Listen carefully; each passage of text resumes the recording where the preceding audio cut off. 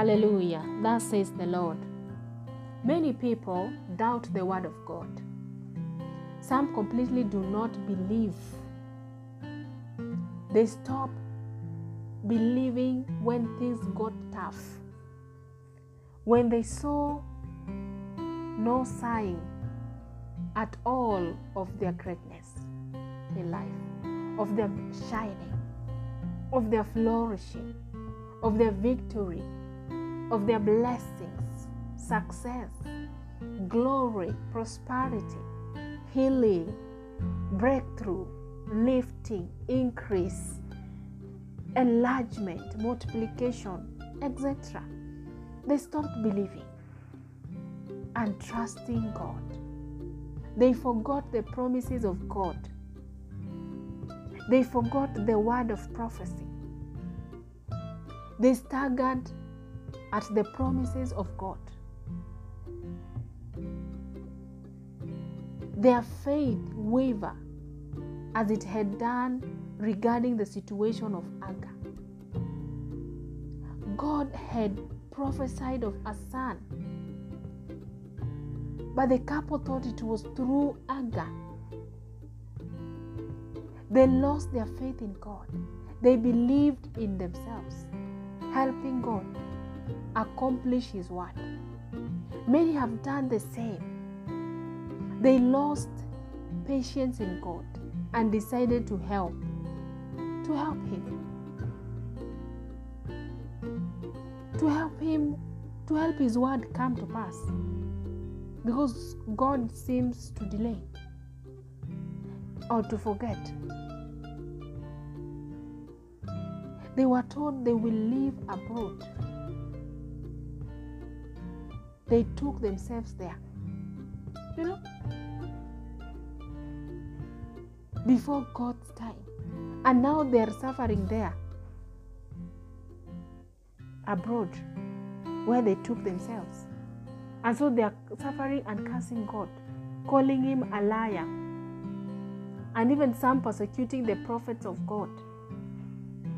Of whom the prophecy came. Beloved, do not be anxious. Do not be in a hurry.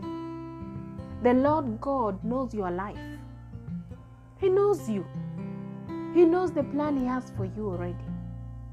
He's the one who knows when you need to move, to learn, to work, to rest, to transit from this level to another level. He knows the corner you need to take. The flight. You see, because you are in a journey. And it's a marathon, not a sprint. It's only Him who knows the speed per kilometer. And is the one who is driving you. He's the pilot. That is, if you have allowed Him to be your pilot.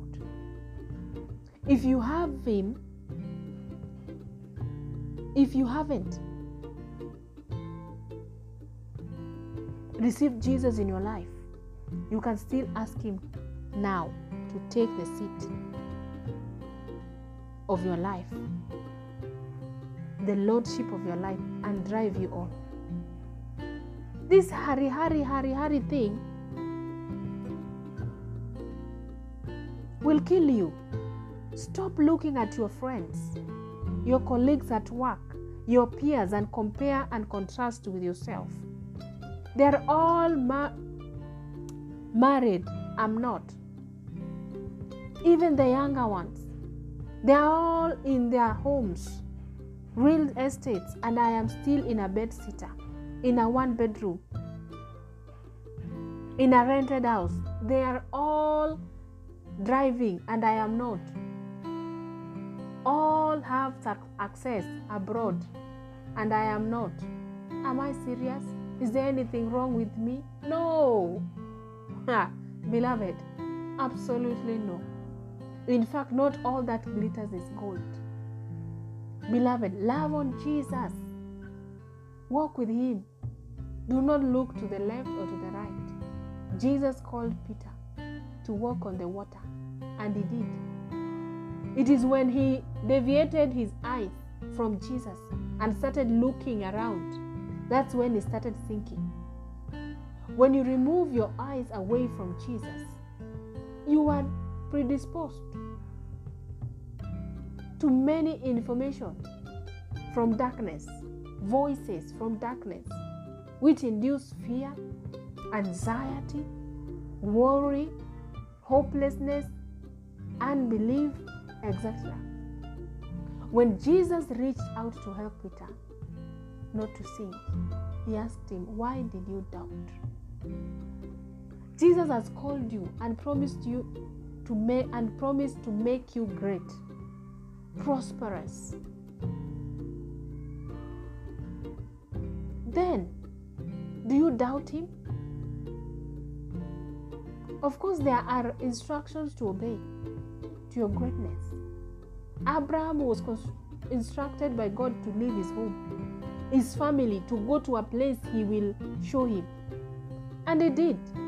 Abraham was promised blessings, greatness, many descendants, and so forth, just like you and me. And he staggered not. He did not backslide. He did not give up or give in. He did not throw in the towel. He neither considered the womb of Sarah. He neither his age. Oh, he believed. He said, "Is there anything too hard for God?" That is the word that came from the mouth of Abraham. And I'm asking you today the same question. You that think God is late, you that think that he has delayed, you that think he is not blessing you, he has forgotten about you. Is there anything too hard for him? Is there anything too hard for God? What is too hard for him to do for you? Especially what he has said. Do you think he will say it and will not fulfill it? Do you think he's a man that he will lie, or a son of man that he will repent? I am talking about God, the creator of the universe.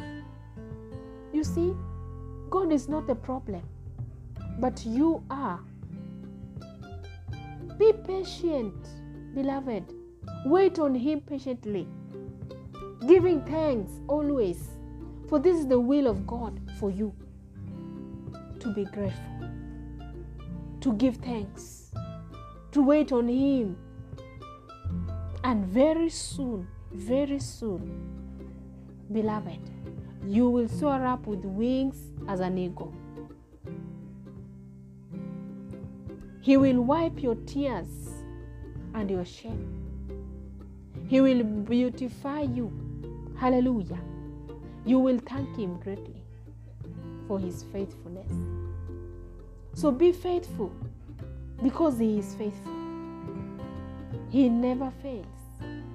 His word is yes and amen. Hallelujah. Glory be to God. Amen.